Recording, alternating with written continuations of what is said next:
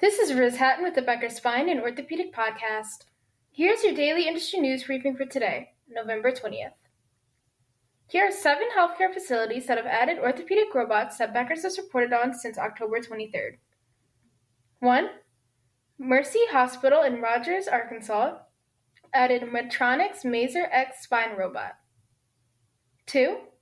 San Jose, California-based Good Samaritan Hospital added Zimmer Biomet's ROSA robot for total joint replacement procedures. 3. Integris Health Edmond Hospital in Oklahoma added a Stryker Mako robot for joint replacement procedures. 4.